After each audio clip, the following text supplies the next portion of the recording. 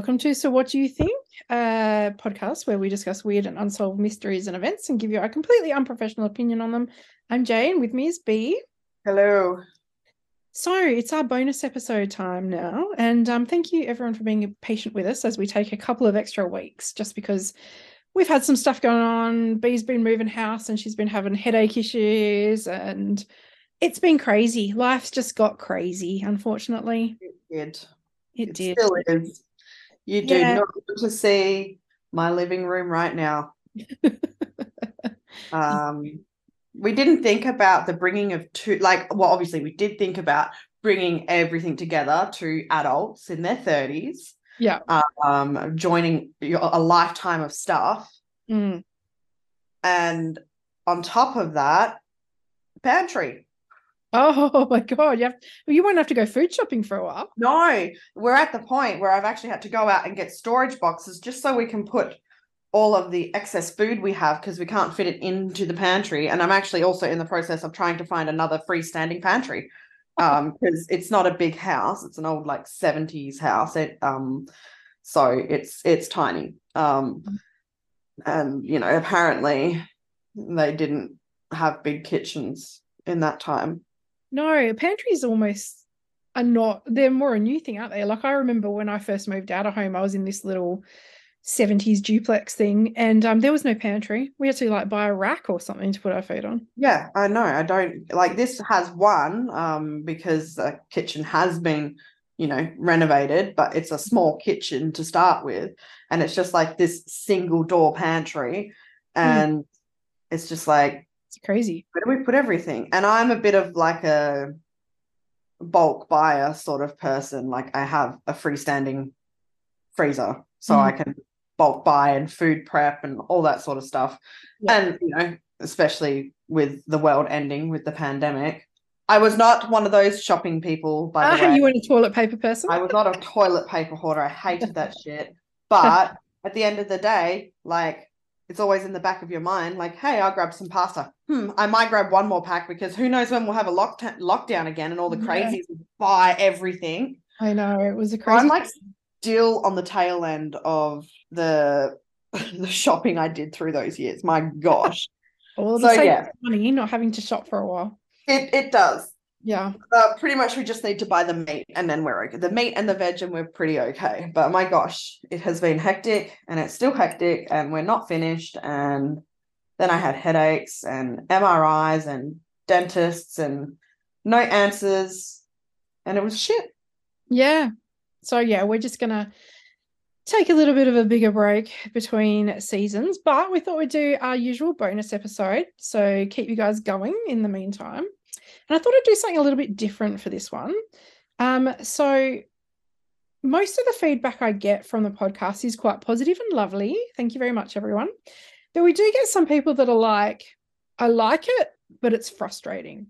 I can't stand not having an answer at the end of it. My mum's like this. My mum's like, I really want to get behind this, but I can't listen to your podcast because there's no answer at the end of it. And it just But freaks me this is the whole premise of this freaking out. podcast. I know. I tried to explain that, but she's like, no, my brain just can't allow it. Like, it's just, it upsets me too much. Hey, if I have to sit through it, Yeah. me of all people Yeah. probably has mild OCD, Yeah. Yeah. and like wants answers to everything then and there. Yeah. Then the rest of you can just do it as well. Suck it up. Mm-hmm. I get it. I get it. Some people just needed a resolution. It's like an anxiety thing, I guess. For me, yeah. Yeah. Anxiety right here. For me personally, I love the unsolved things because it's like a puzzle, you know. And I think that once the bigger cases get solved, I kind of lose interest in them because they've been solved. So that's why with cases like Jack the Ripper, I'm like pretty sure I know who it could be. If you don't know that, people go back and listen to our episodes on Jack the Ripper. But I'm also okay with it never being solved because I think that the mystery is what makes it really, really interesting. So I do agree. I do agree. I like that there are some cases, like those really classic ones, that just are never going to be solved. yeah, that's it. But sometimes it would be nice. Yeah, and of course, with like the more recent cases, yes, I'd love to see them solved because we're at a point where justice can still be served, answers Yeah. answers to the family can be given. And I think that throughout the last couple of years, us doing this podcast, we have had a couple of episodes cases be solved. Like, for example, Somerton Man, that's been solved since we did that episode. Oh yeah, that's right. Yeah. Yeah, and Delphi as well, the Delphi murders, Libby and Abby, they've got their guy for that. And even that's right too. Yeah, and even Sherry Papini, who faked her own kidnapping, she's come out and confessed to faking it all and everything. So it's not all doom and gloom. Yeah, so we do have some solved. Thank you. We just lay the brickwork. Yeah. For it. That's it. We just have it. We prime you for the good news when it finally comes. So anyway, I thought that in this episode we could give some closure to some mysteries and go through a few big cases that have recently in the last year or so become solved. And I know that you've likely never heard of any of them, so I'm going to present them to you like I usually would and see what you think and see if it is close to what did happen. So the first case we're going to talk about is a case referred to as the Lady of the Dunes case. You haven't heard about this one, I'm assuming. No. Now, this was solved late last year, so it's pretty fresh, and I had it on my list and planned to do a regular episode on it, so that's how fresh it is. July 26th, 1974, and we are in Provincetown, Massachusetts. Now, a 12-year-old girl is out walking her dog in an area called Race Point Dunes when her dog starts to bark at something. She goes to where the dog is in a shrubby area not too far from a road and finds a woman dead, laying face down on a beach blanket with wounds so horrific that she is nearly decapitated. Her head's also been bashed in with something and she has been sexually assaulted. There was a blue bandana and a pair of jeans underneath her head, like she was napping on them, using them like as a pillow. And she had a long auburn hair in a ponytail and was estimated to be about 5'8" and about 65 kilos. It looked like she'd been there for about 2 weeks. Her hands and one forearm, as well as many of her teeth, had been removed. So looks like an attempt to conceal had happened there. So it looks like she was sunbathing or napping or something like that. And someone came up and surprise attacked her and then removed the identifying features. And it worked because they just could not work out who she was up until last year. She didn't match any missing persons descriptions at all. She had no personal items that could identify her either. Eventually, 3 months after she was found, she was buried as a Jane Doe. 5 years later, in 1979, a facial reconstruction was done. Police were hopeful that they could get some new leads. They exhumed her body the following year to see if there was anything that they missed. But nothing, couldn't find anything. In fact, she was exhumed again in March 2000, now that we had DNA, newfangled techniques to try and find things out. And they wanted to see whether or not they could actually extract any DNA from her. But they couldn't. They couldn't get any evidence from that. In 2010, a CT scan was taken of her skull and a new reconstruction was done. So we kind of had an idea of what she looked like. We had this new reconstruction done. We had her DNA evidence, obviously. We knew her DNA, but we didn't get any of the perpetrator of her. Now, who was she? There were some leads throughout the years. In 1987, a woman was like, I saw my dad strangle a woman in Massachusetts around then. Like, what? Okay. Yeah, all right. Yeah. That doesn't sound like a random thing to tell people at all. No.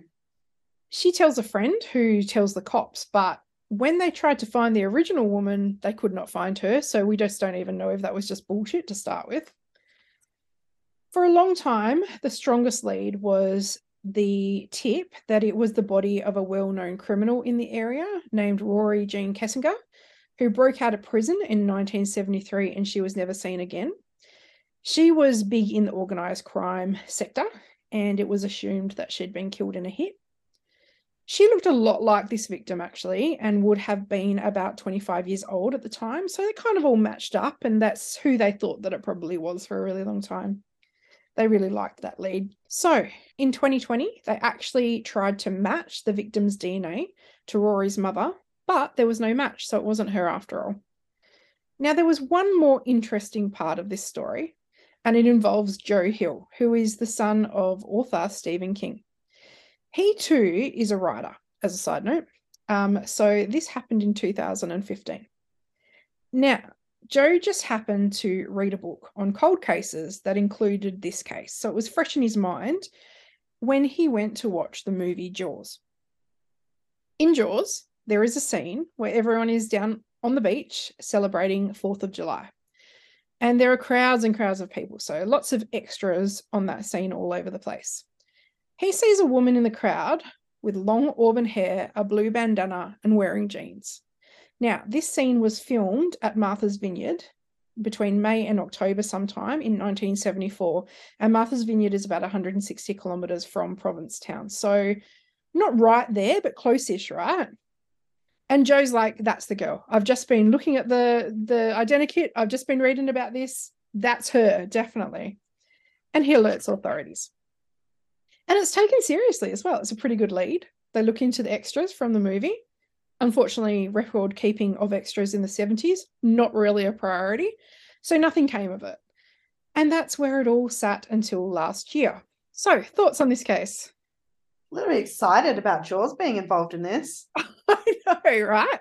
Who'd have thought we could insert a shark into this story? I love Jaws. I don't hate sharks. Look, I respect sharks. They're an animal and I love animals, but I do not like them. I do not want to be near them. And they're literally the only animal in the world that I'm terrified of. So I grew up as a beach kid. I was always in water, around water. About 12 years old, probably about 13, 14 years old. I just suddenly was like, no, not going in the water. There are sharks there. And then I had this like morbid fascination with sharks. Like there are pictures of me on family holidays just sitting there engrossed in this book about shark attacks that have happened around Australia. It was a slightly irrational fear. But it was also a fascination and like an underlying respect.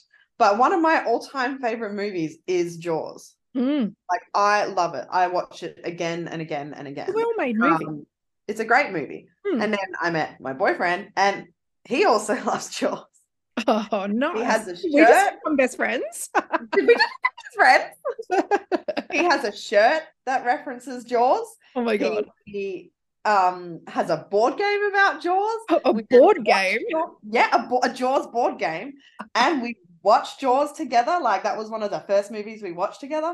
Yeah, I really do love Jaws. So you weren't looking at the screen, but when you mentioned Jaws, I swear my face, like the smile was huge because I was like, oh my God, we're talking about Jaws.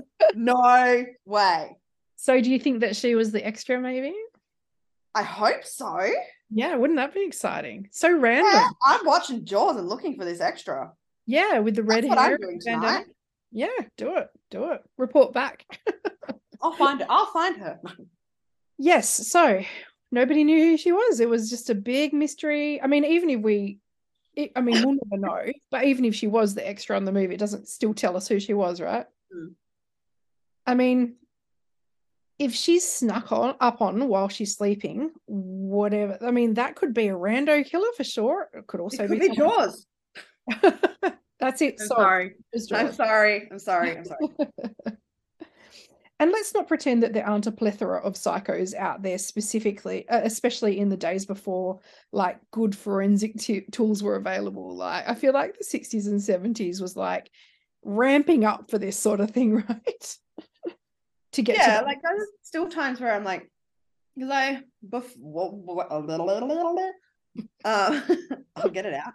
Like long before we started this podcast, before I even knew you, I was massively into serial killer stuff. Like I had books upon books upon books, and I watched documentaries and all of this. And then one day I just stopped, and I don't know why, but I was cool. I was cool before it was cool to be into all of these podcasts. Oh, look at you going. Okay. Like, yeah, I was cool. I did it before it was cool. Okay. Hey, I was the same. I've still got most of the books. Actually, so, I got rid of mine because I was moving so much and it just got so hard to carry them all around. But like I would get birthday presents and Christmas presents that were like unsolved murders and crimes of passion and all of this sort of stuff. And then I just stopped. But I just remember thinking I knew so many serial killers. This is the whole point of my little side story here. I just remember thinking I knew so many serial killers, but there are so many.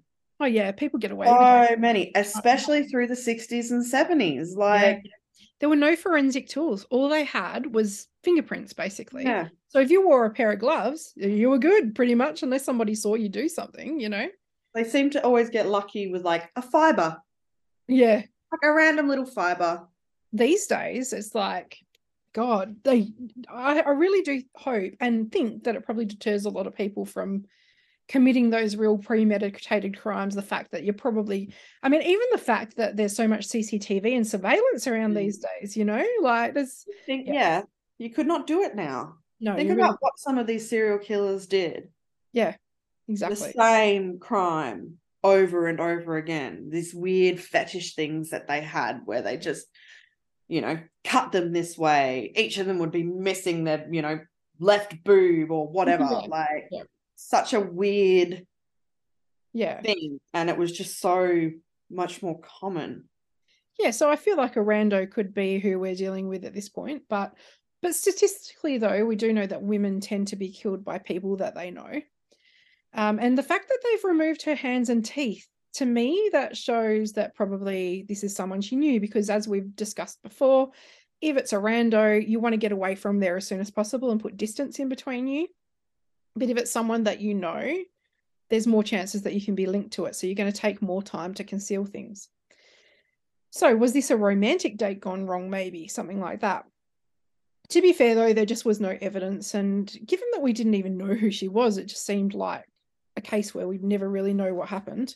So last year, her skeleton was sent to a special lab that managed to generate a really good DNA profile of her. So they'd made attempts in the past, but I guess given time and degradation, they couldn't get a complete DNA profile until last year. Now, the break came due to the fact that a guy named Richard Hanchett, who had been adopted as a baby in 1958, decided to try and find his birth mother. In 2018, he did what so many people who want to know these things do, and he submitted his DNA to Ancestry.com. Now, he did manage to track down some family members, but they told him that his mother had actually been missing for over 40 years, and nobody ever knew what happened to her. And that's where things sat until 2022, when the FBI hit on Richard's DNA when they were looking into the Lady of the Dunes case, because now they had a really good DNA profile of her. And of course, you know where this is going. The Lady of the Dunes was his mum, 37-year-old Ruth Marie Terry. So, of course, they looked into her life, and in particular, they looked into her husband, Guy Moldovan, who had already died in 2002. Guy was not a good bloke. He was a criminal, and he was suspected of the murder of his second wife and daughter in 1960. He was also suspected for the murders in 1950 of a 28-year-old truck driver, Henry Baird, and his girlfriend, 17-year-old Barbara Kelly. So although we know who Ruth is now and who probably killed her, it's not really a slam dunk, but I think that we can finally put to rest the Lady of the Dunes. So what do you think? Yeah. Yeah, ties it up nicely. It does. Imagine being Richard. There's no official, like, he did it, but that's We can pretty assume, yeah. as close as it's going to get. Yeah, so I don't know whether or not, I mean, nobody had seen her for a while, so I don't know whether she was one of those people that like to be a film extra. I guess that's always a part of the mystery that may never be solved, but at least we know who she is now. So Anyone confirm that it was? Did any of like the family ever confirm? no, Have no they one matched ever the photo in that? no one ever sort of like says anything about it. So, and I guess it was so long ago that, yeah, it'd be interesting to see what they think about having a look at the movie and everything anyway. Is there like a photo? Oh, see, I want to do it now. Duet. There are photos. Is there any photos of this woman? Yeah. So we can compare it to the lady in Jaws? Okay, so this is the Jaws lady. Okay, and this was the lady. So the picture from Jaws, I mean, she's like nearly 20 years older in that. And also it's a pretty blurry picture, so it's pretty hard to sort of compare them. But yeah, you're right, like maybe if they spoke to like the family or something, they could be like, yeah, that's definitely her or whatever, you know. Yeah. But I haven't heard anything about that, so that would be interesting. Hmm. Okay, so the next case we are looking at is the murder of Brittany Drexel. This one's a little bit more recent. We're in 2009 in Myrtle Beach, South Carolina. 17-year-old Brittany lived in Rochester, New York. It was spring break. Now, I just discovered this recently, right? I never really understood how the school terms in America worked. And I always just assumed, I know that they have their big break in summer, and that's in the middle of the year. But I kind of just assumed it would be a lot like what we do. So for anyone who's not in Australia, basically you get 6 weeks off over Christmas and in January, and then you get like 4 lots of 10 weeks. So you get 2 weeks off in between every term, and that's our school year. In America, they get like 3 months off for summer, but then they like go back August, and they don't get a holiday until they get the week between Christmas and New Year. That's it. And then they get like, I think a week or 2 weeks for spring break in like April, and that's it. That's all the holidays they get. So basically I have 6 months of holidays, of no holidays of schoolwork. So I don't know. It feels weird to me. Maybe I'm wrong. Please feel free to correct me, but that's a lot. It's a lot of school, I feel. Mm. Very glad that we have our system. Yeah, this is pretty good. Yeah, right. So it's spring break for Brittany, and a whole heap of her friends are going to Myrtle Beach in North Carolina to celebrate. Naturally, Brittany wants to go, but her mum, Dawn, is like, nope, no way. And I get it, mum. You know, I understand not wanting your 17-year-old to go off with her friends and have the big partying. I guess it's like when we have leavers here and we send all of our year 12 students down south to go and get drunk and do silly things. So yeah, I get it. Dawn was like, no, there's no adult supervision. And actually, she had had a premonition that something really bad was going to happen to Brittany. So she was like, no, there's no way you're going. So they fought about this in the days leading up to the spring break, and things got very, very heated. In the end, Brittany asked if she could just go and stay with a friend to cool off for a few days. And Dawn said, yep, fine. We're fighting all the time. Go and do that. And I'm betting you can see where this is going. Yeah. Instead of Brittany going to her friend's house for a couple of days, she went to Myrtle Beach without telling her parents. So she's there, she's partying. She calls her mum 3 days in and just says, look, I'm down at the beach. I'm fine. Everything good.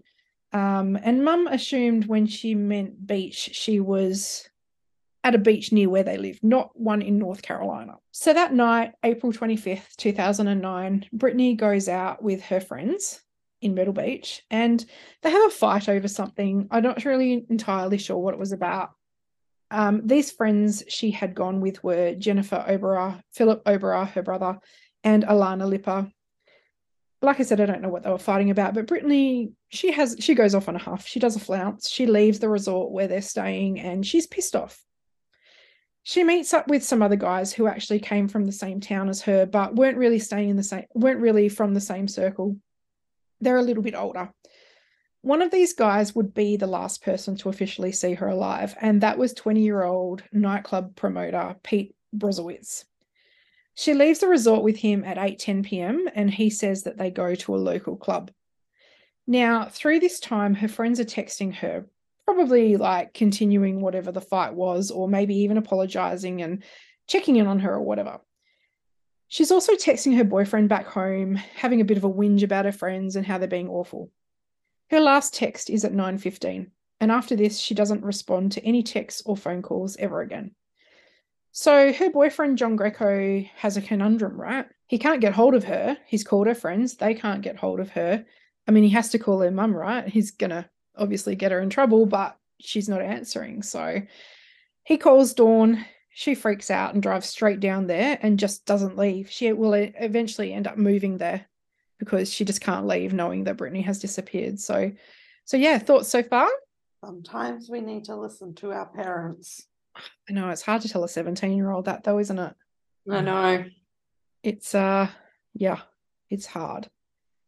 Sometimes I wonder how like my friends and I weren't like found in the gutter somewhere. I think about what we got up to. So many times. Yeah. I mean, it just upsets me. Like, I have a teenage daughter. The idea of her heading somewhere with no supervision and free range alcohol, drugs, and bad choices just kills me pretty much. You know. Oh, so yeah, Brittany's poor family.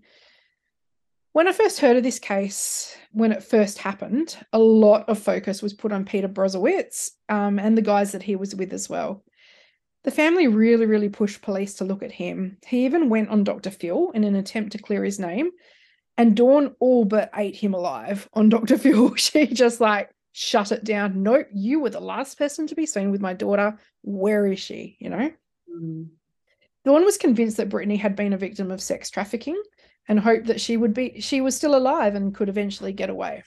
Which I guess, as far as outcomes go for a mother, that might be sort of the best of a worst bunch of scenarios, you know. And look, that area of South Carolina is the #1 county for sex trafficking, so I don't think it could be ruled out that she was trafficked.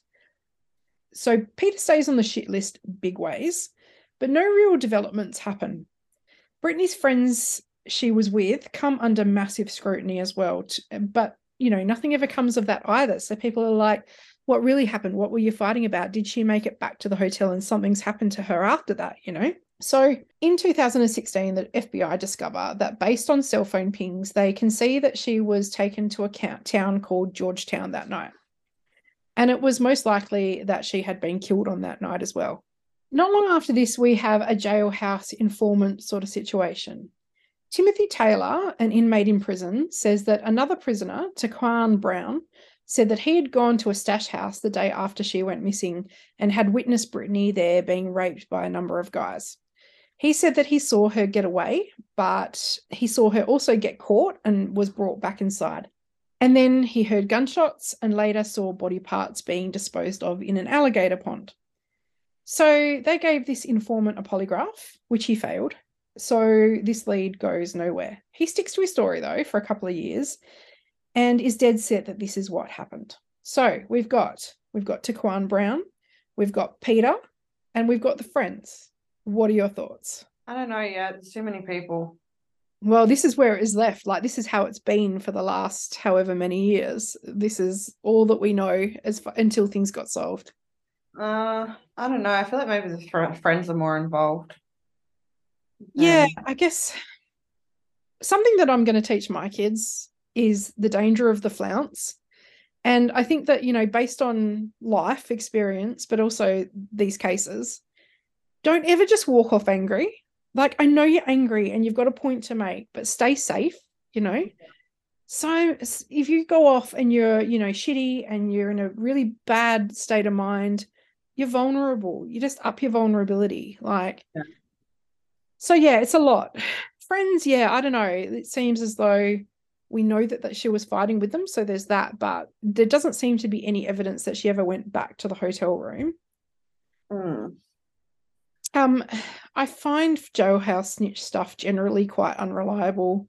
Yeah. Usually they want something for whatever information they're giving, so yeah. And it's possible that this guy really did see something, but it just wasn't Brittany as well. Yeah. You know, it could have just been some other girl that was getting bloody murdered and chopped up. Yeah. And then we have Peter, who was literally the last person that we know saw her. So, you know, I don't know. It just seems like there's things we don't know. It just seems like these leads are going nowhere.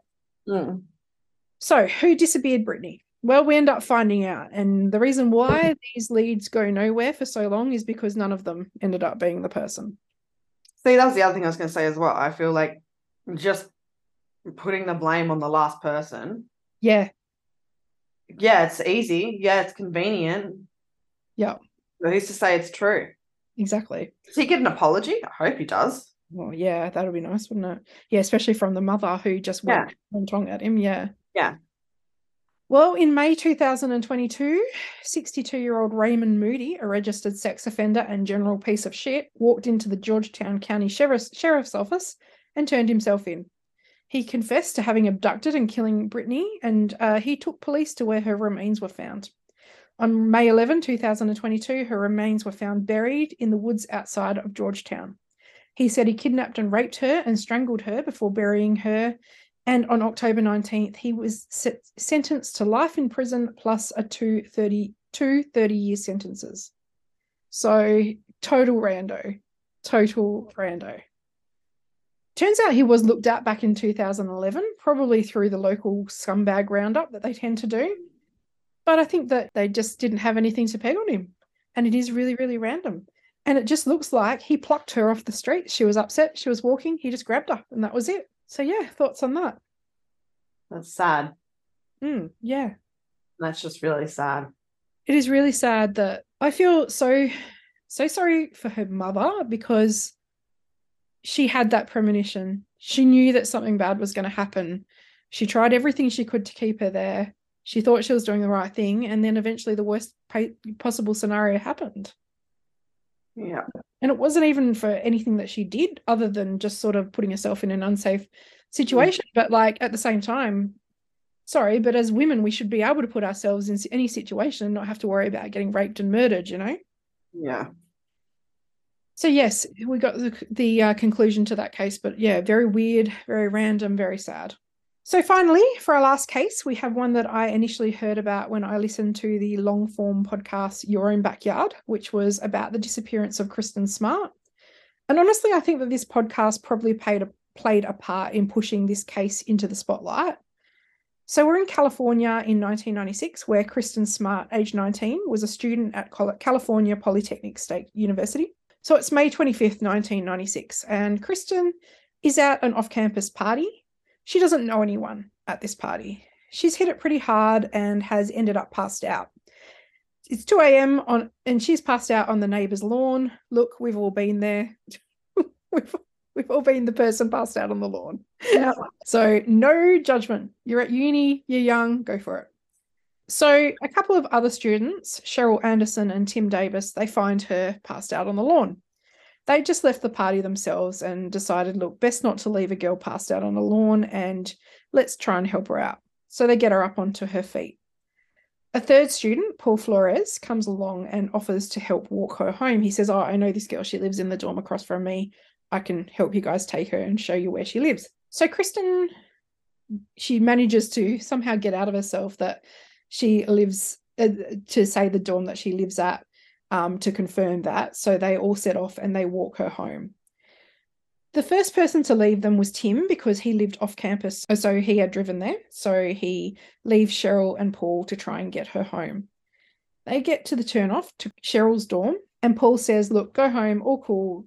I know where Kristen lives. It's across from mine. I'll get her home, no problems. They get to his dorm and Kristen's, I suppose, sobered up a little bit. And she goes, look, it's cool. I can go the rest of the way. It's just across the path. That's cool. Thank you for walking me. Good night. She goes off into her own dorm. And this was the last time that she was ever seen. Now, it takes about a week to report her as missing because it was uni break and many students would go away or go home for that week. So there was no real warning bells as far as the uni was concerned about her not show up to classes or anything like that. The family were concerned, though, because they couldn't contact her at all. They had to really push the university, though, to go and have a look into it. It seems like it just wasn't really a priority for them. So she's been missing a week when they finally launch an investigation, and it's a full-on missing person search. Unfortunately, though, Kristen is never found. So, thoughts? Who did it? No, really? Yeah. I wouldn't have thought that. No. Crazy, right? I mean, again, it's a bit like Brittany. We've got someone who has... Last person to see her. It's like, but we've had this person who is in a really vulnerable situation, right? Yeah. She's really drunk. She's passing out. She's having to be escorted back to her dorm. Like, do we just have another rando or do we have someone that knows her? All of those usual questions come forward, right? Yeah, yeah. Now, we know that in history, uni dorms have been targeted by random murderers. So that is a thing that does happen. And I guess like there's just so many people around that you just wouldn't even know if it was a rando because you never know everyone at your uni. You'd have to ask questions of Paul Flores as the last person to have seen her as well, obviously. He was even declared a person of interest and cadaver dogs were sent through his dorm room, but there was just no evidence at all. Now, the Smart family really thought Paul was responsible, though, and actually filed a $40 million wrongful death lawsuit against him in 1997. During the deposition for that, he refused to answer any questions. pleading the fifth, which ultimately led to the case being dropped because there was no evidence against him. So it really had to come down to him confessing if it was him, you know? But why plead the fifth? Because, well, it got him off, right? Because there was no evidence against him. So you just be like, nah, I know nothing about it. Sorry, not going to talk about it, you know? I know, but I just mean it makes you look guilty. It makes you look guilty. It makes you look like you've got something to hide. But at the same time, like, if there's no actual evidence against you, what have you got to gain? Like, you know, it's basically your word against theirs. So you might as well not incriminate yourself. Yeah. So the case was dropped. Now, the Flores family actually countersued for emotional distress, but a judgment was never found in that case either. Now, there is information to suggest that one of Kristen's earrings was found in Paul's mother's house, but the earring was supposedly lost by the police, so I guess we'll never know. Mm. The police never stopped looking, though, and there have been many searches in various areas around campus and nearby. In 2019, the podcast came out, and that shone new light on the case and brought a lot of interesting evidence to light, setting off a series of events that would finally see a resolution in this case. Do you want to guess the outcome? Who do you think did it? I don't know. Don't know, can't call it. I can't call it because there's nothing, really. There was literally The nothing. people took her home. Yep. Seemed like they were nice guys. Yep. And then she disappeared. Yep. And then she disappeared. Yep, exactly. One pleaded the fifth. Yeah, that's it. That's pretty much all we know. That's what we've got. But I think the podcast was an investigative podcast, obviously, and they really drilled down on a lot of things that the police clearly did not get to in their investigation. Yeah. So the outcome was on April 22nd, 2020, a search warrant was issued for the home of Paul Flores. In this search was found date rape drugs and homemade videos showing Paul raping drugged up women. Okay. Wow. Yeah. This led to further searches of his and his father's property. They never found Kristen's body or anything, but they did find an area that had evidence that a body had been there at some point.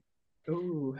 So on April 13, 2021, Paul and his father, Reuben, were arrested. Paul was charged with the murder and Reuben with being an accessory. Reuben got 3 years and Paul got 25 to life when it was decided that he didn't take Kristen home that night. Instead, he raped and murdered her and buried her at his dad's place. So it was the last person to have seen her. They just shows you, because the last person in the last story wasn't the guy. Wasn't the guy, and then the last person in this story was the guy. I mean, really, it just shows that you can't make assumptions, right? No, and this is the game we play, yeah, so to speak.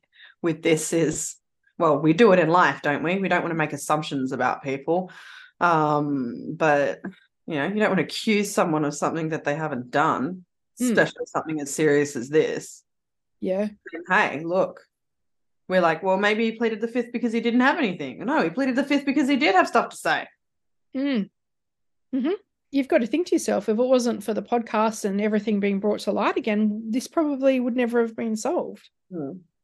It's almost like, you know, the police, and again, we don't want to knock the police. In general, most police are fine. They're good. They do a great job. However, we are talking about a small proportion of cases on this podcast where the police have been ridiculously bad. Usually, in most cases we talk about, it's a mystery because the police had such a shitty investigation. Yeah, and the reason that we are talking about them is because the cases are unsolved. Unsolved? Like, we're not talking about, or just random, but we're not talking about solved cases. If it's a solved case, obviously the police work is good, or it's obvious. Yeah. But the reason we're focusing on this is because on many of the episodes we do is because they are unsolved. So why are they unsolved? Because there is literally no evidence, or because of shoddy police work. So it's definitely not like police do a crap job, because there's plenty of solved crimes out there. Yeah. Well, I think that at the end of the day, the investigation ended up sort of looking at Paul's dad's house and the fact that the body looked like it had been buried there at some point, but they'd moved it. It just makes you wonder, like, they took cadaver dogs around Paul's uni dorm. What would have happened if they'd taken the cadaver dogs to his parents' house, you know? Why didn't they do that? If they suspected him well enough to do that at his dorm, why not do it at his parents' place where he lived otherwise, you know? And I mean, yeah, it's just those little things. Like if that little thing had just been done, maybe it would have got solved quicker, you know? Was this like, what I'm curious about is, was this like his thing? Like, was he just into date rape, or was this date rape gone wrong? Well, it sounds like she was fairly blind drunk. So I'd say, like, who knows? Maybe he had drugged her. That's why she was so pass out drunk. You know, it's never sort of explained, was this just the fact that she drank way too much?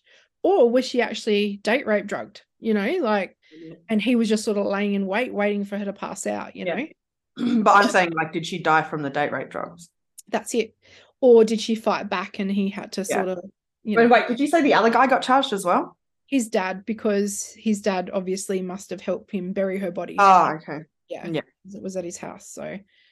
So yeah, there's a lot. It's a lot. And it's really sad that, you know, there are these pieces of shit out there. Makes me wonder if this is a one-off, that you know, one of his victims died, or maybe more. That's what I mean. That's why I'm curious Yeah. about whether she had actually been drugged and then the drugs interacted badly with her and she died from that, because that does happen. Or did he regularly drug and rape and kill other women and we just don't know?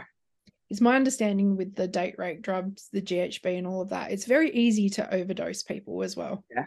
Yeah. So yeah, another piece of shit behind bars, luckily, but unfortunately, that's no real. I mean, it's not the best outcome as far as somebody's dead, you know? Yeah. So that's the end. We hope you've enjoyed the solvedness of our cases tonight. You can go to bed and sleep well, knowing that there's no mysteries looming out there after this episode. Hopefully we'll have some more for you going forward. Like, I'm always waiting for the cases that we've covered to be solved and looked at and everything, so that we can. Did you hear recently, actually, about the Kellets? There was a development in the Kellets case. Refresh my memory. So the Kellets was actually our first ever episode about Ray and Jenny in Sandstone in WA. The Great Dane.